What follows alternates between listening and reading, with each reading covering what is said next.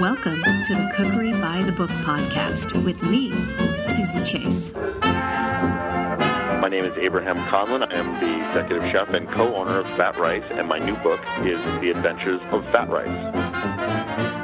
Macau is only an hour away from Hong Kong, but I've heard that Macanese food has nothing in common with the various cuisines of China. Give us a little history of Macau. Absolutely, Susie. The history of Macau is a very complex and interesting one. It is in southern China, directly across the bay from Hong Kong. It became a trading port about 400 years ago as essentially a center for trade and various cultural exchange. Essentially, Macau was the last place that the Portuguese were during the Age of Exploration, which started in about 1494. And so the interesting thing about Macau is with the cuisine and the culinary landscape, it definitely incorporates all the places that the Portuguese were before, whether that was Brazil or Africa, India, Malaysia, even Japan. So it brings all of these elements from all of these lands, as well as the basic fundamentals of Portuguese cuisine and some basic techniques and ingredients from southern China, all kind of culminating, mixing and melding into a beautiful, harmonious cuisine. In this cookbook, you followed the roots of Portuguese traders and sailors and interpreted the food connections. Talk a little bit about your experience with Macanese cuisine and also cooking in people's kitchens. Absolutely. Well, I think the story starts for me. I am of Portuguese descent, and I grew up in a town called Lowell, Massachusetts, which had 30% Southeast Asian population. So I was always around Asian flavors, and I was always around different ingredients, and I was really intrigued by those. And in 1999, I read about Macau and people there utilizing food as a method of heritage preservation. So it was interesting for me to kind of explore my heritage as well as the ingredients and the other cultures that I was interested in. And then when I found out about Macau in 1999, I read an article called Original Fusion in Sever magazine by Margaret Sheridan.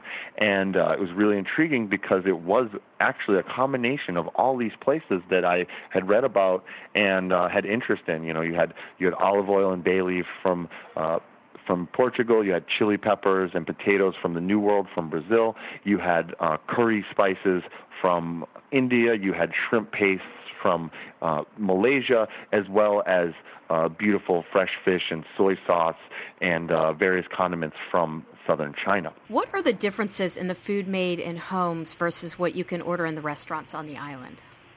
Absolutely. So in Macau, it's really interesting. You have you have Portuguese restaurants, which have very much regional Portuguese dishes, whether that's salt cod, a roast suckling pig, or grilled sardines. You have various great Chinese restaurants, wonderful dim sum. You also have food restaurants that serve foods that Macau is famous for. Now, these are things like pokok gai, or Portuguese chicken, which is chicken cooked with curry and coconut milk and chorizo and olives. You have galinha africana, which is African chicken, which is a roasted chicken with a sauce of peanuts and chilies and coconut milk, as well as olives and cornichon, which goes on top. And various other things like pork chop sandwiches and egg tarts. Now, these are all relatively new inventions of Macau, and they are what Macau is famous for. And most people, this is what they see when they go to Macau, and this is what they think of as Macanese food. For myself, the definition really is that this is food of Macau. And there is a whole other side of Macau's cuisine, which is Macanese cuisine, which is of mixed blood, Portuguese and Chinese at the very bare minimum. People that create these dishes in their home, and they have a history over the past 500 years, and they have cousins and relatives in other countries, whether that's Portugal, Brazil, or India, or even Malaysia. So we find these dishes, the home-style dishes, like tacho, which is a version of northern Portuguese cocido, which is a boiled dinner, but actually in Macau they add Chinese sausage or Chinese ham or puffed pork skins that give a varying texture that you wouldn't necessarily find in Portugal. Now, tacho is something that you would never find in a restaurant. This is much more of a home style, one pot kind of meal that's meant to be served to many family and friends. Other examples of these are like the arroz gordo, the fat rice, which is our signature dish, even minchi, which is the kind of quintessential comfort food of the Macanese people, which is a ground pork, maybe sometimes ground beef, flavored with bay leaf, olive oil, Worcestershire sauce, and 3 soy sauces, usually eaten with a little bit of rice and an egg. So you have these controlled kind of combinations of dishes that are very subtle and that aren't, frankly, they aren't that appealing to the eye. They're real. It's said that Macanese cuisine, its beauty is on the palate as opposed to the eye, and that has always presented a challenge to us in a commercial restaurant setting. But we always wanted to focus on flavor and the heritage and the tradition of these dishes.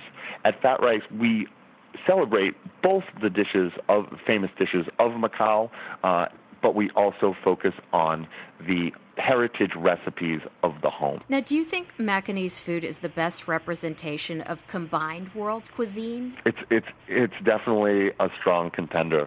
It's interesting. Macau is very much a place like New Orleans or Veracruz or Venice or Sicily or Northern Africa, where lots of different cultures come together and blend, and they learn from each other, and next thing you know, they're kind of creating their own cuisine of time and place. And it definitely does have lots of elements of many different cultures across this planet, and I like to think that it is one of the best representations of world cuisine. As one of the wealthiest cities in the world, why do you think that Macanese food is disappearing? Well, I think the fact that it is becoming more of a gambling mecca, it is becoming more of a tourist destination. There is a focus on, obviously, economy, and a lot of the Macanese people after the 1999 handover actually moved away. They either moved to Portugal, they might have moved to Brazil, they might have moved to Canada, California, Australia, etc. So you have this diaspora around the globe that is still celebrating their culture. And I mean, in fact, in Macau itself, there is not many Macanese people or people that identify as Macanese. We're talking approximately, somewhere in the 5,000 range, and that's obviously fluxing in and out as time passes. But I feel that there is definitely, for the Macanese people, there is this struggle for them to maintain identity and a sense of place, and I think food is one way that they are helping preserve their culture. And for myself, I want to be a part of that and a tool and help aid that in the overall discussion and conversation. So before Fat Rice, X Marks was your speakeasy restaurant in Chicago that you started with Adrienne Lo, yes, where you hosted underground dinners. Now, were you preparing Macanese dishes at X Marks back then? We were preparing some Macanese dishes because, again, since 1999, I have been, it's always been in the back of my mind, and I was doing casual research and just here and there. And with the Supper Club, we always wanted to change it up and do new things. We would explore Indian cuisine or Vietnamese cuisine or Laotian cuisine or Lebanese cuisine, and we would interpret it in our own style. And I think, I remember doing a couple dinners, we call it under the influence, Portuguese influence, that is. We might do some Brazilian dishes. We might do some Cape Verdean dishes. We might do some Goan dishes. And we definitely incorporate some Macanese dishes of what we learned, and obviously I had never been there. But, I had some literature, and again, I was doing this casual research, so we definitely did a couple of Macanese dishes. We might have done some dinners inspired by Macau, but this was prior to our firsthand knowledge of the cuisine. So when we finally got a chance to travel to Sichuan province and then ultimately go to Hong Kong and Macau, was when we actually got a better understanding by getting in with some of the real Macanese people of Portuguese, mixed Portuguese and Chinese descent, and learn their recipes and learn from them. And then when we came back, we definitely put out more Macanese dishes, but there was never a goal to open a Macanese restaurant. I think after time, which was 5 years of the underground restaurant, we did over 250 dinners, 7 to 15 courses per meal, rarely repeating dishes. And so we had this large repertoire of dishes and techniques that we could employ in our upcoming restaurant. We knew we had to open a restaurant because the sustainability of the underground restaurant really is not that realistic. So we had to move forward and build a restaurant, but we just didn't know exactly what we were going to do. Moving on to fat rice, were you ever worried that no one would get the fat rice cuisine or they wouldn't recognize it? Absolutely. It was definitely it was a struggle for us in the beginning to say, we're going to cook the food of Macau, we're going to cook a Macanese food. So we kind of at the beginning said, okay, well, we're going to use global Portuguese cuisine in general and the places that they touched upon, and we're going to cook those cuisines, right? If they were in China, we're going to cook. We might have Sichuan dishes, you might have Cantonese dishes.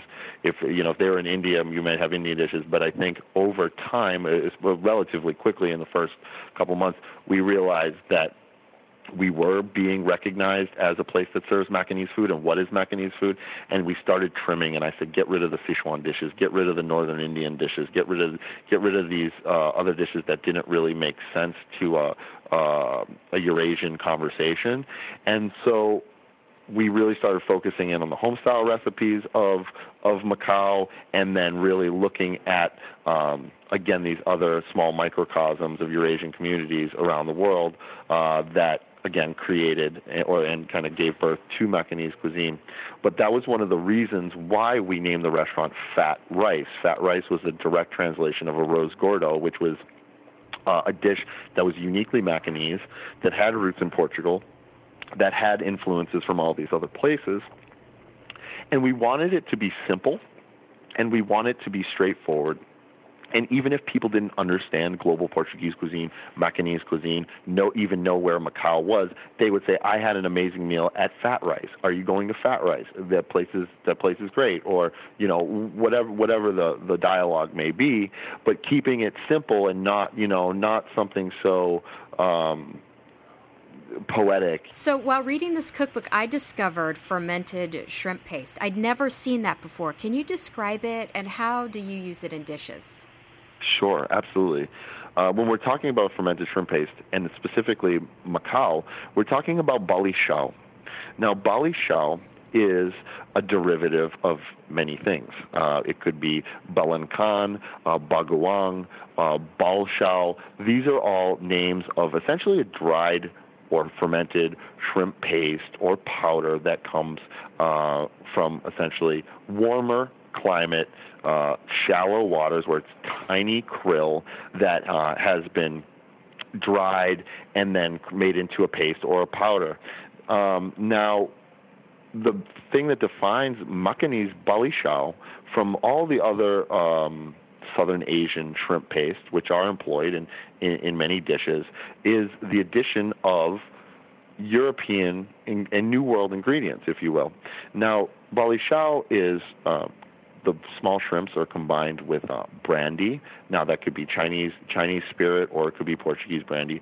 A very important ingredient is laurel leaf, the bay leaf, as well as lemon, chili, peppercorn, sometimes other spices, blended together and allowed to ferment and age in a way that it develops kind of this really cheesy, funky, bright aroma and flavor profile. Now, and you won't find that particular recipe in, say, a place like Malaysia or Thailand, where where fermented shrimp paste is utilized a lot. It is very, very rare that in Macau you will find, it's not a commercial product. You do not find this in the stores. This is really only made in people's homes. Now, very few people make it from scratch. Two of our friends are one of the only people that we know of that make it from scratch. Usually, it is a doctored up shrimp paste or brine shrimp that home cooks are using in their home as a matter of convenience. So they might take some shrimp paste, add some brandy, add the bay leaf, add peppercorn, chili, etc., whatever they might have as their family bali shao doctor up recipe, and then allow that to age. And that's what they'll use, because even we found that even the shrimp that is traditionally used in that condiment is unavailable in Macau proper. Like sometimes people have to go and have the stuff brought in from the mainland. When we were in Macau, and I had read about bali chao, I kind of thought it was going to be on every street corner, like this was a thing, and I was kind of just running around and just asking various shop owners, and really they didn't understand what I was talking, because again, the Macanese community is so small that most frankly most mainland Chinese and even mainland or Chinese living in Macau don't necessarily even recognize that there is a Macanese community. They're essentially just Portuguese. Really? Yes. So there is almost no, there is a lot of ignorance towards the community, in that, people, when you're Chinese and part something else, you're almost no longer Chinese. Now you're Portuguese, and there is no kind of culmination point, which is unfortunate, because, it is something, definitely a community that needs to be recognized within Macau and understood. And I think that is one struggle for the Macanese community, is establishing and maintaining their identity. On Sunday night, I made your recipe for Macanese meatloaf, Capella, on page 203. So talk a little bit about this recipe. Absolutely. I love Capella. Capella, it is... the name Capella is of Portuguese origin. It is essentially chapel. It could be chapel or it could be crown. And now, because the meatloaf is shaped in a ring. Now, it's usually made with at least pork, sometimes beef, but it's kind of the meatloaf to end all meatloafs as far as I'm concerned. It is pork, sometimes beef, mixed with soaked bread, which is soaked in milk, which gives a nice texture. It will have pine nuts or pili nuts, which is a very rich nut that similar to like an almond or a macadamia nut in fat content that they use in Macau in many traditional recipes. It has ground or chopped up chorizo or linguiça sausage in it, as well as olives, black olives, which give a beautiful kind of fruity fragrance to the whole thing, usually topped with cheese and topped with bacon, and then brushed with egg yolk, and then baked in the oven. And it retains so much moisture. It has so much flavor. Sometimes there's even ham involved in there. Then that's one of the things that really drew me towards Macanese cuisine, which was just this kind of over-the-top combination of proteins and flavors and so many things going on within each dish. But it really comes together and harmonizes beautifully. Great texture and great moisture content, as well as having a lot of flavor. It was really good, and I thought that the black olives and the mushrooms were surprising.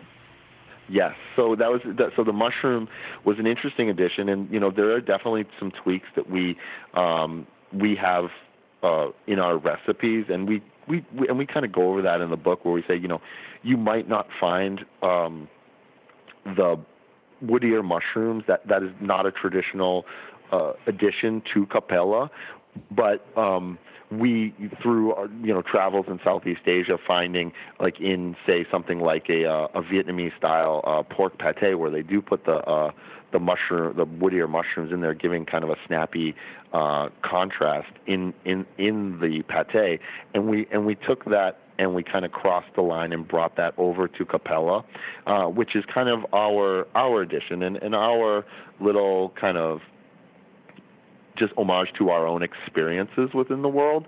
But again, we try to make it really a point where we say, this is what we know, and this is what is traditional, and then this is what we do within this dish, just to be clear and to not say, oh, traditionally Capella has woodier mushrooms in it. So we want to be very careful with that, but also have a means to express ourselves with our own perspective and our own lens. Where can we find you in Chicago and on the web? You can find me in Chicago at Fat Rice Restaurant in Chicago, Illinois, in Logan Square at Sacramento and Diversey. Our website is www.eatfatrice.com, and all of our social media, Facebook, Twitter, and Instagram is at EatFatRice. Abraham, thank you so much for preserving Macanese cuisine for generations to come, and thanks for coming on Cookery by the Book podcast. Thank you so much. It was my pleasure.